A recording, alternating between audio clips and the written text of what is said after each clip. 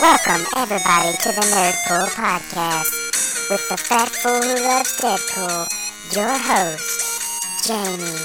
The water's fine. Come on in. What's up, everybody, and welcome to another episode of the Nerdpool Podcast. Yes, it's the JMIE, your 731st favorite podcast host, and of course, your Sherpa down the road of nerdiness. Today is going to be a different episode, a very special episode, because this past Sunday was WrestleMania, the showcase of the Immortals, the granddaddy of them all, and what they're calling the ultimate thrill ride this year, WrestleMania 33. So today we're going to be doing a recap of the episode. If this ain't your thing, you can go on and cut it off, but I'm going to recap it. I hope you enjoy it and learn a few things you know. We're going to jump right into this and start off with the New Day coming out, showing they're the host, doing a little skit, just talking a little bit before we get into our first match, which was AJ Styles versus Shane McMahon. This match, honestly, for what it was actually a pretty good match. AJ is probably the best worker in professional wrestling today. Shane McMahon's always down as a good opponent. He's not the best wrestler, but he is capable of having a decent match. And AJ did make him look really good, and Shane McMahon held up his end of the bargain. I was expecting Shane McMahon to do some kind of crazy stunt like he always seems to do. That seems to be his thing, his niche. But I guess at almost 50 years old, Shane McMahon just didn't want to do it. They wanted to make this a classic wrestling match with a little bit of striking in between. Now, it did seem like at times they got a little stiff with each other.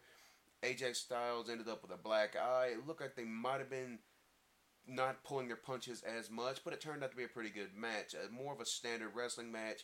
AJ getting the win at 20 minutes and 35 seconds. This is one of the longer matches on the card, which kind of shocked me, but considering that one of the participants is the owner's son, it really shouldn't.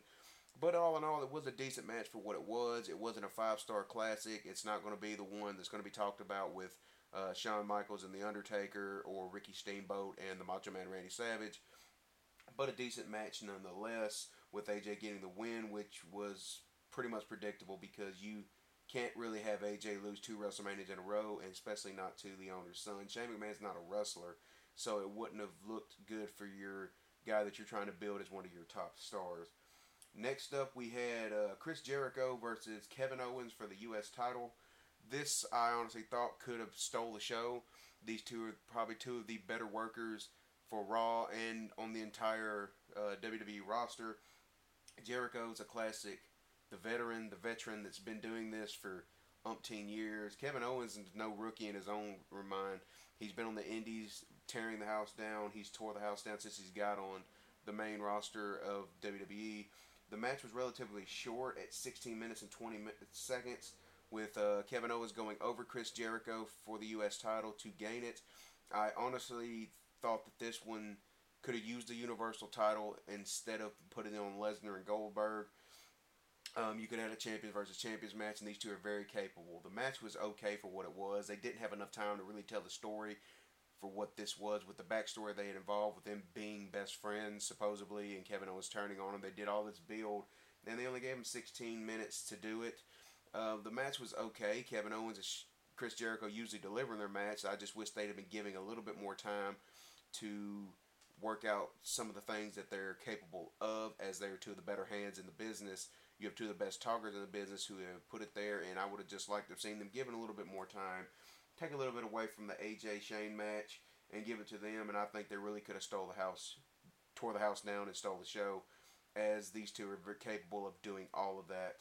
We're going to move on to the next match, which was the Raw Women's Division Championship match, featuring Bayley, the huggable, lovable babyface, Sasha Banks, the boss, as she likes to call herself, who we're not quite sure is a babyface or a heel.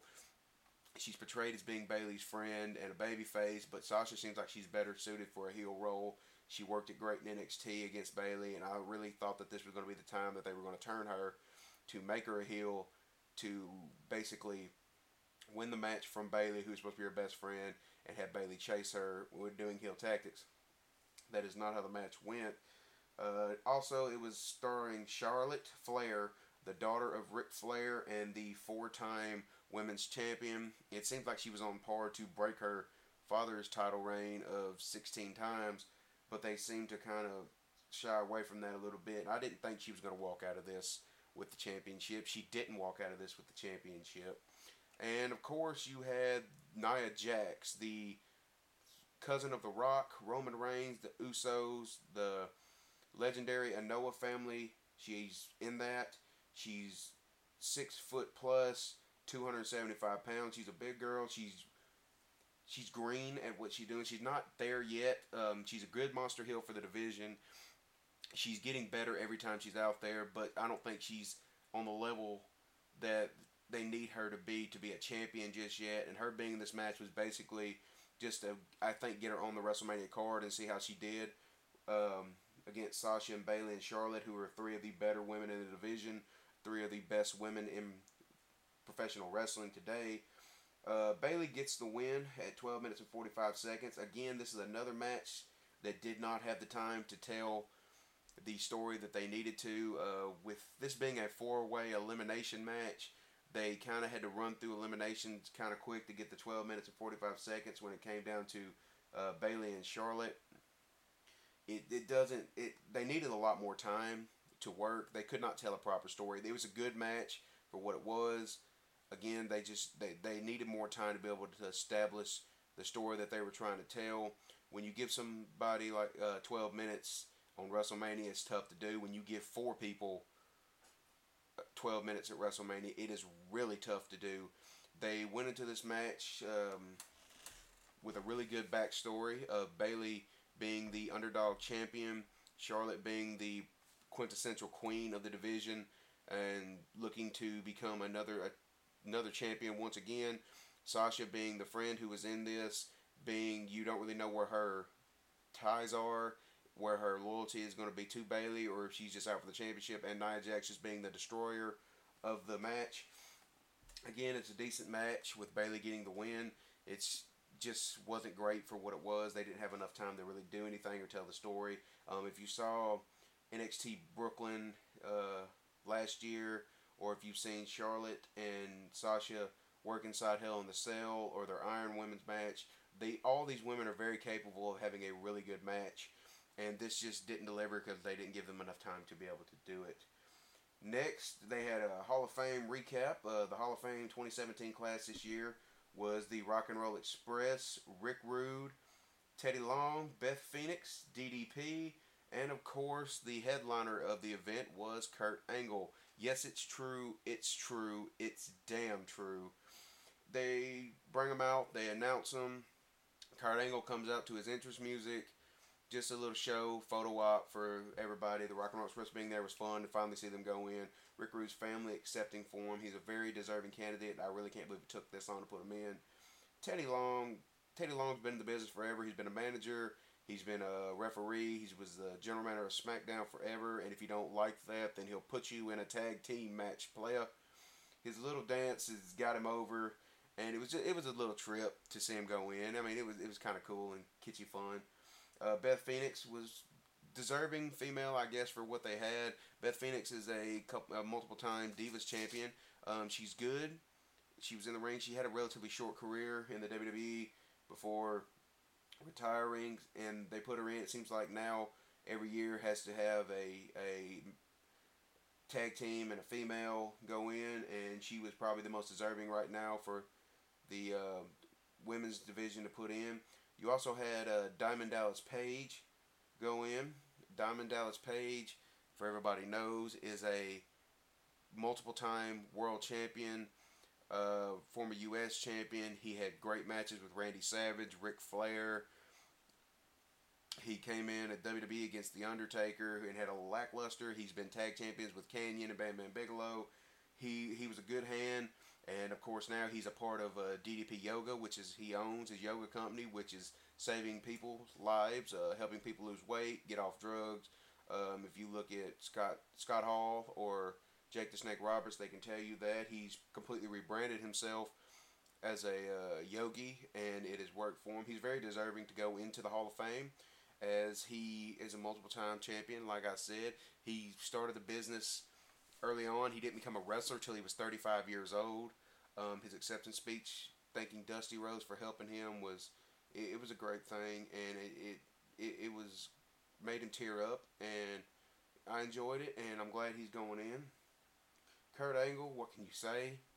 Kurt Angle is held every title in the WWE he can. He's held multiple titles in TNA. He's had a hell of a career, hell of a run. He had a few problems running with drinking and drugs. Seems like he's over that now. It's nice to see him back home, back where he belongs in the WWE, enjoying life. He seems to be doing well. And I really hope that he can have a match or two in the WWE because there are some dream opponents for him to wrestle. And I think we will see him in the WWE soon. But I think, like he said, he has to kind of gain their trust first before they allow it to happen. And we're going to move on next. It was the Raw Tag Team Championship ladder match. It was featuring the Club as the defending champions against Sheamus and Cesaro, who actually came out wearing matching outfits to look like an actual tag team for once, and Enzo and Cass. Enzo, certified G, bada boom, realest guys in the room. You can't teach that. Big Cass, 7 foot tall. You can't teach that. And it was going to be a good match. I fully expected Enzo and Cass to win this match. I think it was going to be their WrestleMania moment, considering they are probably the most over tag team in the division. The New Day comes out wearing wrestling gear, saying that this will be a 4-team ladder match, and people suspected that it was going to be the New Day. There was a rumor going around that the Hardy Boys had re-signed with the WWE. They downplayed it. We kind of thought maybe it would happen. And all of a sudden, New Day steps aside, and the Hardy Boys come out. Their triumphant return to the WWE after years of being away. Matt Hardy has the broken gimmick, but not really. He still has a stripe in his hair. He's still striping his hair. He's still doing some of the gestures from the broken gimmick. If you have not seen the broken Matt Hardy gimmick, please YouTube it. It is some of his best work ever. It is so much fun and so entertaining. They come out and to a massive pop and massive delete chants. Delete, delete, delete. It works really well. They go into the match. Typical ladder match. You get a bunch of high spots. You get a Jeff Hardy death-defying high spot of putting Sheamus and Cesaro through ladders from a 20-foot ladder as he does a swanton off. It's a pretty standard ladder match. The match only lasted 11 minutes, which for a ladder match is a lot to get in. I don't know if they didn't give them a lot of time to minimize the risk of them getting injured or to save time or what, but it showed. This was a spot fest. They tried to fit a whole lot of stuff into a relatively short time. Matt and Jeff doing this is kind of amazing considering it was only a few nights before at the Ring of Honor Supercard that they had a ladder match against the Young Bucks. If you have not seen that match, I suggest you go and see it. That match was incredible. It was a great match. Both of them teams work really well together. And in this, they didn't have the time to do that. They didn't have time to tell the story. This was all about the Hardys returning and winning the championship. That's all this was. I'm surprised they didn't give it to Cass and Enzo, considering they're, again, probably the most over tag team in wrestling right now. And you figured it would have been their WrestleMania moment, considering how many times they've come up short in winning the tag team championship gold. I'm guessing the WWE doesn't think they need it to stay over, which they probably don't because they have such charisma and what's the word I'm looking for exactly? Chutzpah, I'll say that. They have it when it comes to being a tag team. They're good on the mic, they're decent in the ring, and they just get over with fans, and they ooze what fans want. They have the catchphrases that fans want, and it works for them. Well, the fact that they didn't win here, again, was kind of shocking, but the Hardy Boys' triumphant return, I guess it would make better for them to chase the Hardys, who are massive fan favorites, and it would just work better that way, I'm guessing. Next up, we had John Cena and Nikki Bella taking on The Miz and Maurice.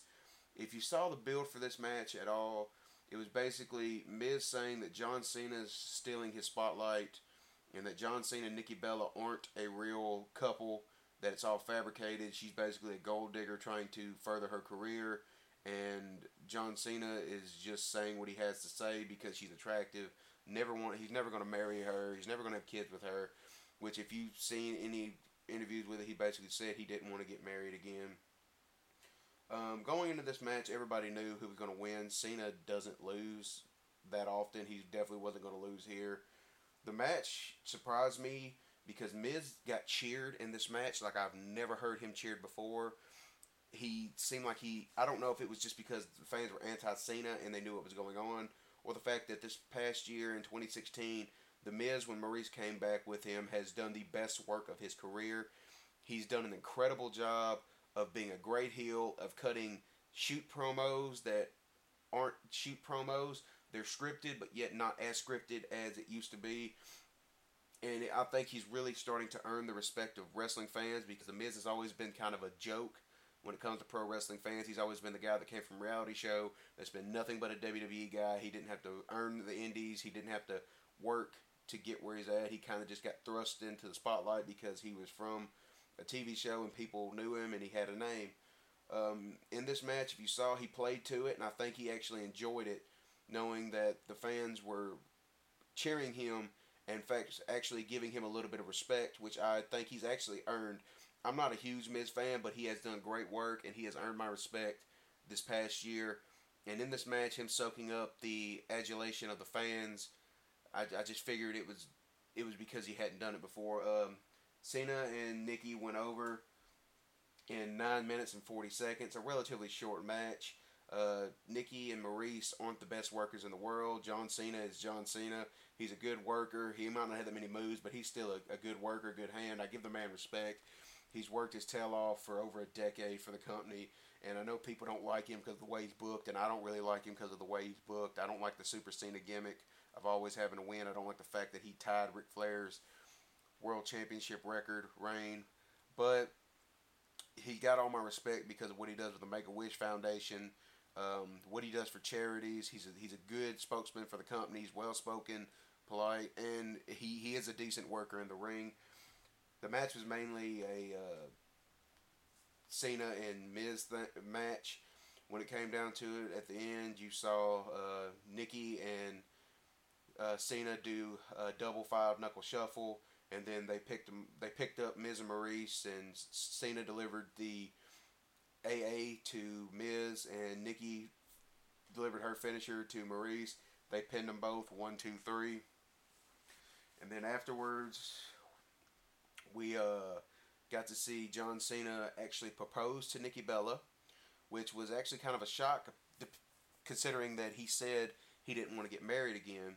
He told a story about her going in for neck surgery, and when she was going in, he told her that she was going to wouldn't be able to lie to him if he asked her a question when she was going under.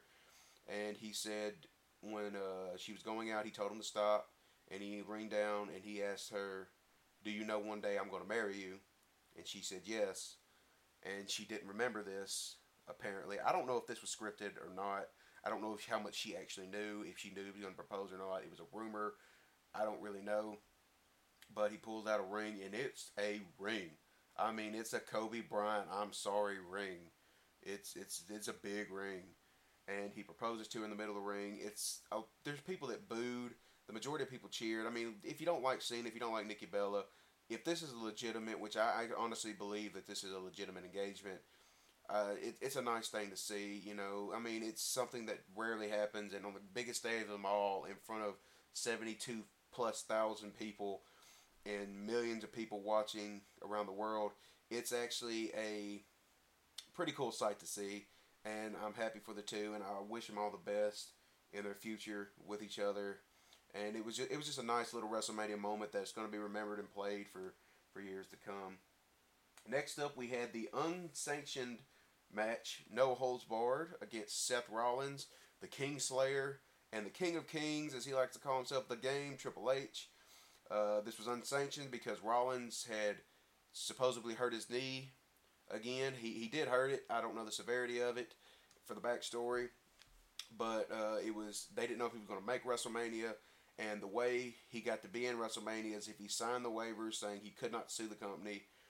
The thing I don't get about unsanctioned matches when they say, the WWE is not sanctioning it, it's not abiding by the rules, we don't have anything to do with it.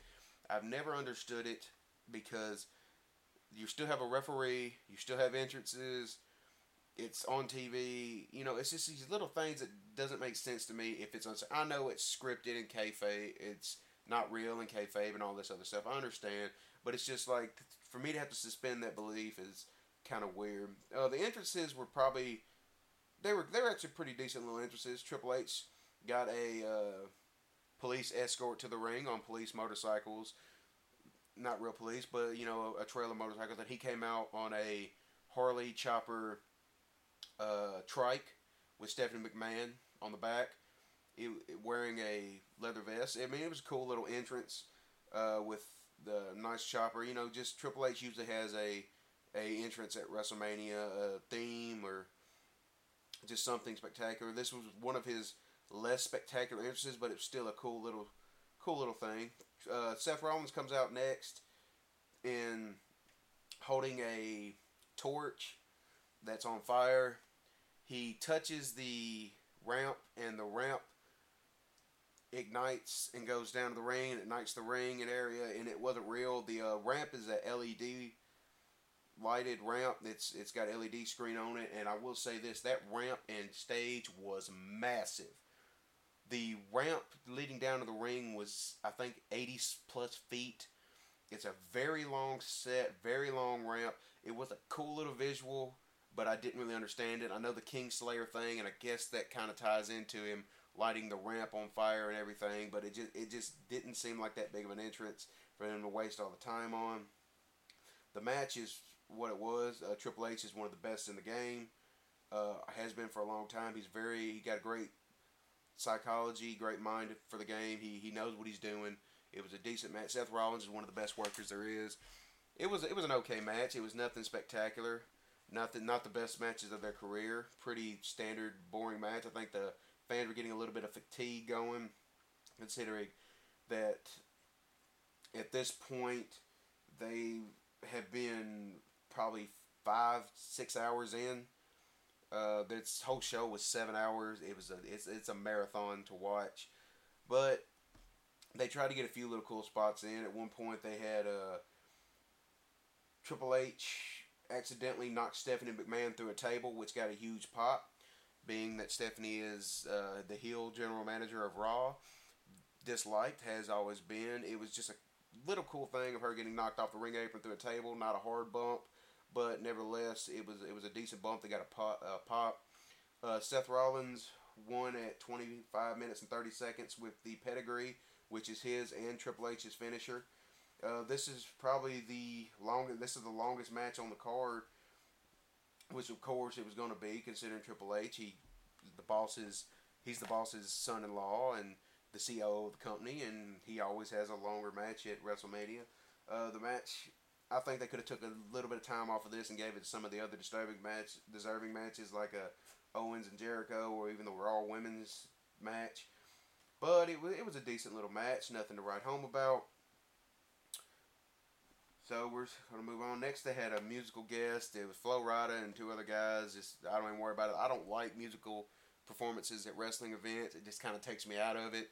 It's WrestleMania. They do it every year now, but it just kind of takes me out of the moment. I don't really want to see a WrestleMania. I don't want to see a concert at a wrestling show, especially usually when the concert they give isn't that great, and it's just kind of boring. So the segment, I could say skip it. It wasn't a problem. Next up came the WWE Heavyweight Championship. It's Bray Wyatt coming in as champion against Randy Orton. Bray Wyatt enters first, and they did this with Bayley entering first and Owens entering first. I don't like when the champion comes out first. It's a little pet peeve of mine. The champion is supposed to come out last. That's the way it always has been. That's a tradition in professional wrestling. And it seems like they just pick and choose when to do it. It seems like the champions who they don't think are over enough come out first. And it's just a little annoying thing to me. The Bray and Orton match, the build-up was decent with Orton supposedly joining the Wyatt family and then setting the Wyatt compound on fire where Sister Abigail was buried, and then Bray being the new face of fear and basically kind of like the new Undertaker and having powers, just doing the build up to this was weird. It was strange. Him bathing in ashes. He's supposed to be a cult leader. He has people, but he doesn't have people. He has mystic powers, but he doesn't have mystic powers. The match was okay at best. The one thing I will say about the match and the entrance is Bray Wyatt's entrance is it's something to see. The fireflies are out, and it's people holding up their cell phone with a flashlight turned on. Him walking out with a lantern in pitch blackness. 72,000 people doing that. If you Google the image, it's a haunting image. It really is. It's something to see. It's a spectacle. And it's a babyface entrance, even though he's supposed to be the heel of the match, and he's been a heel forever. He's a babyface waiting to happen. He's waiting to be a good guy. I don't know why they haven't turned him. They were going to, and then they didn't pull the trigger on it. This was he has the entrance of a babyface of what people love and what they want to see. The match itself is really not that good. They only gave him 10 minutes, 10 and a half minutes for this. For a championship match, that is ridiculous. These two are very capable workers, and they could have had a really good match if they had been given the time. They overproduced this match with theatrics. At one point, you see a bub shot over the ring, and they project like maggots and bugs on the mat. And then another point, it's flies, and then it's roaches. It's overproduced, and it just led to another Randy Orton win at 10 and a half minutes. So he's now a 11, 12, 13 time heavyweight champion. I don't know what it is. Randy Orton's championship reigns are usually boring. They don't do anything with him. His character is stale. They haven't updated it. They never seem to update it. It's the same thing, whether it's a face or a heel.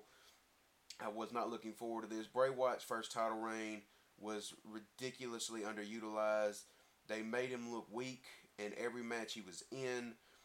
I don't know what Bray Wyatt did to get heat on himself. I don't know if it's the writers don't have faith in him. I don't know if Vince doesn't have faith in him.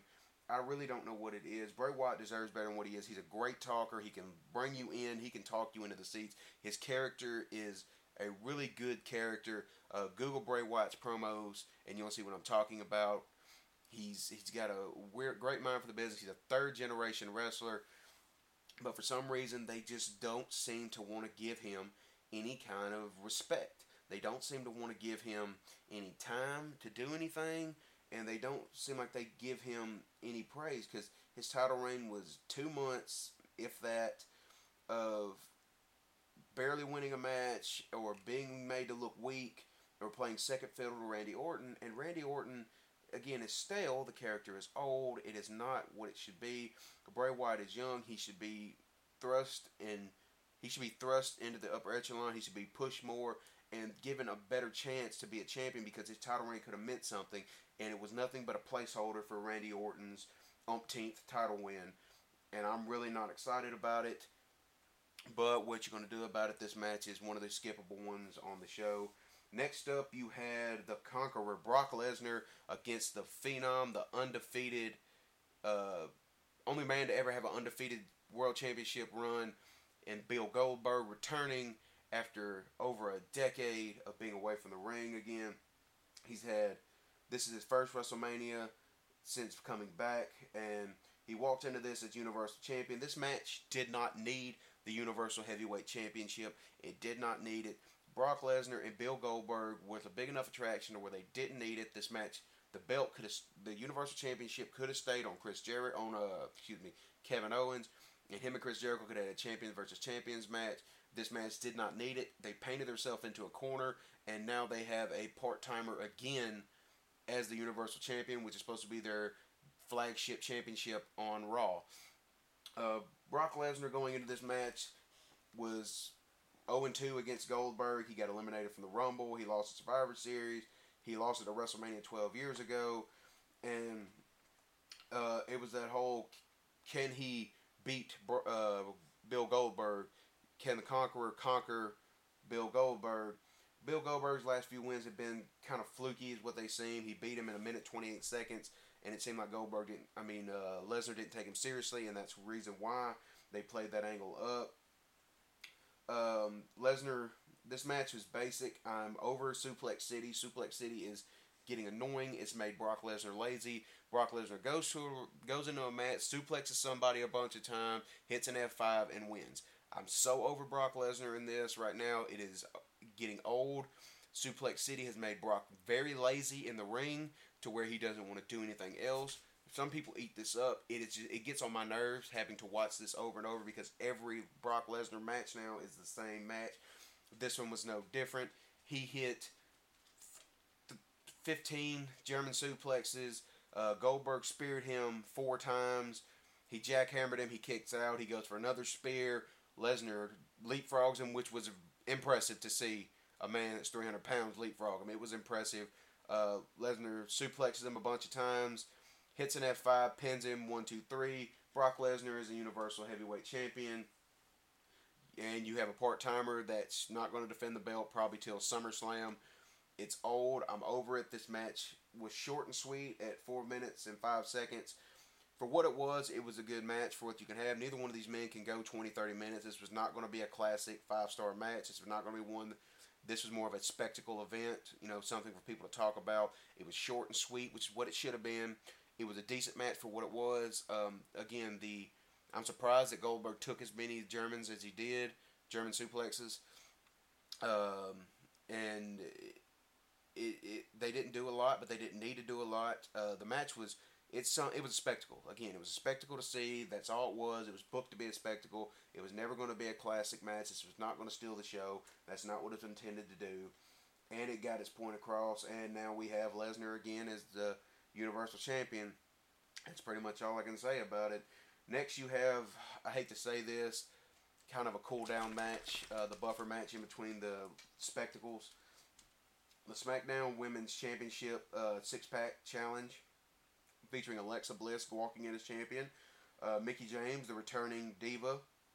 Naomi, who's coming back from injury, had to relinquish the belt. That's how Alexa Bliss got it. In her hometown of Orlando, you have the Queen of Staten Island, Carmella. You had Natalya Neidhart, who is being underutilized as she's a part of the Hart family. She's probably the most seasoned and capable worker for them. She doesn't have the best personality. Of course, they don't really let her shine, but that's part of it. Then you had Becky Lynch, who was part of the 4 horsewomen of NXT, which consisted of Charlotte Flair, Sasha Banks, Bayley, and of course Becky Lynch. Becky Lynch is a great hand. She's a great worker, and she actually deserves better than being on the SmackDown Women's roster. I'm not trying to put them down, but they're not as deep or as well equipped as the Raw is. The storylines aren't as good because most of the women aren't there yet. The match was 5 minutes and 3 seconds. Again, 6 women, 5 minutes. That's a lot to cram into a match. The match was okay for what it was. It's just there was not a lot of time to do it. You have James Ellsworth in the corner of Carmella. He gets involved in the match to try to hit no chin music on Becky Lynch, who catches him and puts him down. James Ellsworth is the guy who was brought in to be a squash match for Braun Strowman, and he had a very interesting look with no chin. He really has no chin. I mean, it's sunk in. His hair, his body, he looks like the quintessential jobber, and people kind of took to it, and it's become a thing to where people were cheering him. He got a contract. Now he's just kind of there as a boyfriend / not boyfriend for Carmella. He gets his little WrestleMania moment, it's actually kind of cool to see. Ellsworth is the Fane's kind of old, and it's not really going, and I really don't expect him to be in WWE much longer. But for him to get to work WrestleMania when I don't think he ever thought he would get to work a WrestleMania or be at WrestleMania, involved in WrestleMania, it was actually kind of cool to see. It shows you that you can live a dream no matter who you are or what you look like. Naomi wins this match after coming back from injury in her hometown, which is not surprising. She dances afterwards, celebrates. It's a good, feel-good moment for the hometown girl. The match is decent for what it was. Again, 5 minutes is not a lot of time to do for 6 people to be involved, and it's really just eh. But I mean, they tried, they worked, and they did their best to try to make the match great, and it was an okay match. Next, the New Day, which are the hosts, come out to announce the attendance of WrestleMania, which they do this every year, and they broke the attendance at the Miami Bowl with 75,245 people, which is a lot of people to cram into a wrestling event. Of course, these numbers are always kind of flubbed. There's 72 plus, that's for sure, but they always seem to add a few more to make it more than what it was. I don't know why, but they do it every year, and this is just one of the times. Next, you have Jim Ross come out, JR, to call the last final match of the night. It was really cool to see JR come out, especially after the rough couple weeks he's had of losing his wife. Jim Ross is the greatest ring announcer that's ever been. He's the greatest wrestling announcer ever. He's just, great. He's great. I can't say enough about Jim Ross. He's passionate every time he calls a match. You actually feel like he cares about the business and cares about the product. And it was just cool to see him be able to return home to where he got as much fame as he did and became a household name to call probably the last match of a great legend's career. Last match closing out the show, the main event of WrestleMania, was The Undertaker, the Phenom, taking on Roman Reigns. And what it was basically a passing of the torch to Roman Reigns. The Undertaker has always said that he's the big dog in the yard. Roman Reigns is supposed to be the new big dog. And basically this was Taker passing the torch to Roman Reigns. If you saw this, seeing The Undertaker's entrance is just incredible to watch. I mean, I've seen one entrance live of his, and it was so great. It's so incredible to see. And the power you feel in the arena is real. And at WrestleMania, this is his show. He went undefeated for 21 WrestleManias, lost to Brock Lesnar in what a lot of people thought was the wrong move, won 2 more, and then this was probably his last one. I'll get into that.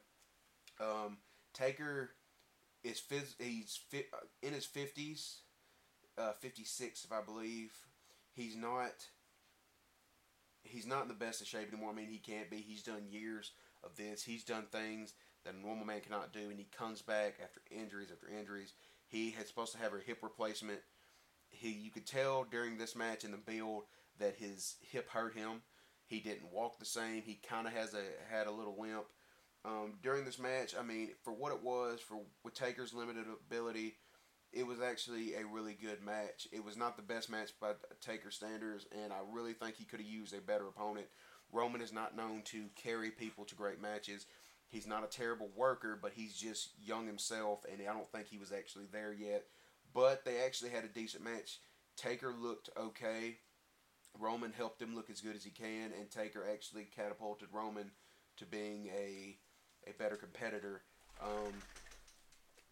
Roman Reigns ends up winning the match, and it's shocking that Roman Reigns won this match. I didn't think Roman was going to win.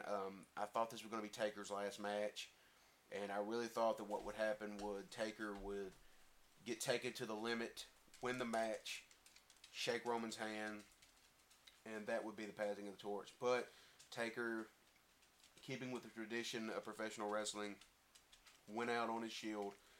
He did the job for Roman Reigns, passing the torch. When I first saw it, I was upset. I didn't want it to happen. I was mad at this, but looking back, Taker wouldn't do this job for Roman Reigns unless he wanted to. If he said he wasn't doing it, Vince would have changed it, and he wouldn't have made it happen. Taker did this because he knew it had to be done. He knows how it is. And it was Taker basically giving his blessing to Roman Reigns. And I give Roman a lot of credit and respect simply because if you've seen the match and seen him during the last parts of the match and even afterwards, Roman didn't look like he wanted to do it. I mean, legitimately, I don't think Roman's this good of an actor. He had a look like I didn't want to do this. It shouldn't have been me. And Roman Reigns had a great cross to bear right now because he is going to be the most hated man in professional wrestling for a long time because of this, and it's not something he did. He did not go and ask for this. I'm guessing Taker basically gave him his blessing to do it by doing the job for him, and I really, really think that it's going to be a good thing for Roman because it's going to allow him to branch out because he's already been getting booed and mixed reactions. This is pretty much guaranteed he's going to be booed. They did a heel turn without him being a heel or doing heelish things in the match. He took Taker to the limit. There was a botch. There's a few botches in this match. The main one being when he went to reverse the tombstone of the Undertaker, and the Undertaker, and he was going to hit him with a tombstone.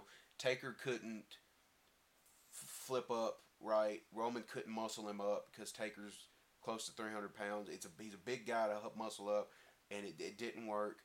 There was a bunch of spears and Superman punches, which are Roman's two of his main moves. It took, I think, 4 or 5 spears to put Roman Reigns down. Put the Undertaker down. Roman told him stay down. Roman had to look like he didn't want to do it. Basically, kind of reminiscing the Shawn Michaels versus Ric Flair retirement match, to where Shawn didn't want to end Flair's career. You can kind of tell Roman didn't want to end Taker's. Without saying it, Roman had that look.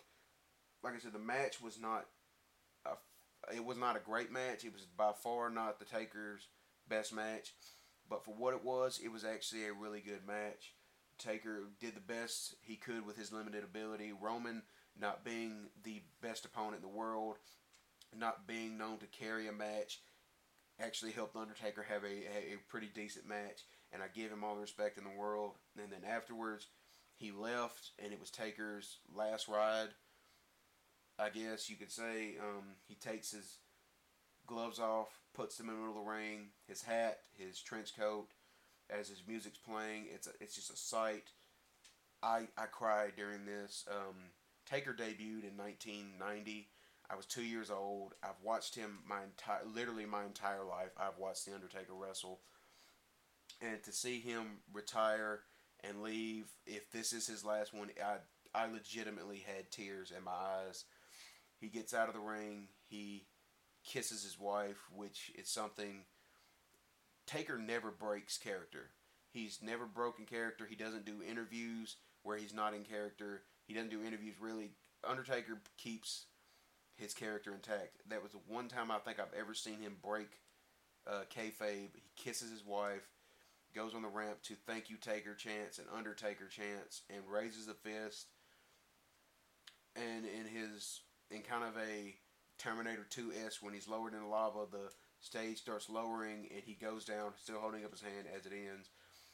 It was a great visual and a fitting send off to the Undertaker if this was his last match, which I honestly truly believe it was. It was a fitting send off to him with the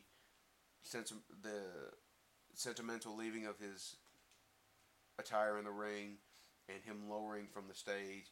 And I want to say thank you to him because he was a huge part of my childhood and my professional wrestling fandom. And for me to be able to see his last match, I didn't see it live, but for me to be able to watch it was an amazing sight.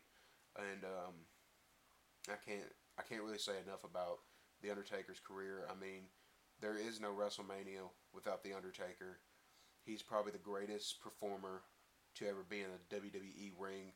I'm sorry to Shawn Michaels and Ric Flair. They are the greatest overall performers. But as far as a loyal WWE character who never changed, who stayed consistent and was there, it's Undertaker.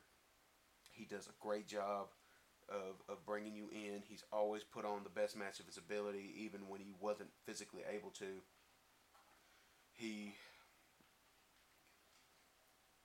He's an icon in this business. He's the phenom for a reason.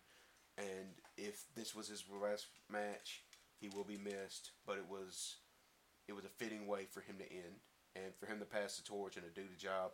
My hat's off to you, Mr. Taker, and that's apparent. And that's apparently the end of it. His hat and stuff stayed in the ring for 30 minutes to an hour after the show was over. I mean, so that's why I really think that this was his last one. And again, if it is, just thank you for all the memories. Thank you for everything you've done for the fans, and we really appreciate it. And we hope you just enjoy retirement and move on, because it's an incredible. He was an incredible sight and an incredible once in a lifetime performer. And that's probably going to be about it. This is probably the longest episode I've ever had. WrestleMania recap. Overall, I think this is actually one of the better shows in the past 5 years or so. The matches weren't all great, but for the time they had and stuff, they were actually all decent matches. The match of the night was probably, to me, was Jericho and Owens, or AJ and Shane. I wish they gave Owens and Jericho a little bit more time again, but for what it was and what it was, I mean, this was a 7-hour event. 2-hour pre-show, 5-hour on the main card. A lot of time. And it can be a marathon sometimes to have to run through these WrestleManias, but it's the spectacle of WrestleMania. It's part of it. And it was just a good show overall. It wasn't, the Hardys returning was a big pop. That was probably the WrestleMania moment that everybody's going to remember. It's just it was a really good show. Not the best WrestleMania, but definitely not the worst. There's been a much worse WrestleManias, and this one will go down as one of the better WrestleManias. And I just want to thank you for listening to me ramble on about my professional wrestling love and my fandom for this segment of Inside the Ropes and the Nerdpool podcast. I want to say thank you, and just remember, come on in. The water's fine. Oh, I also forgot. How could I forget this? You can catch me now on Twitter at NerdpoolPod. At NerdpoolPod. You can keep up to date with all things going on with the Nerdpool podcast. Catch me on SoundCloud, soundcloud.com/NerdpoolPodcast. Big things are happening, people. This is another week I've done it. I'm on time, and I want to thank everybody once again from the bottom of my heart for all the listens, the likes, subscribes, shares, everything, for all the support you guys are giving me. This is something I really enjoy doing, and I'm hoping that it's entertaining you, and I just want to thank you again. So with that, come on in. The water's fine.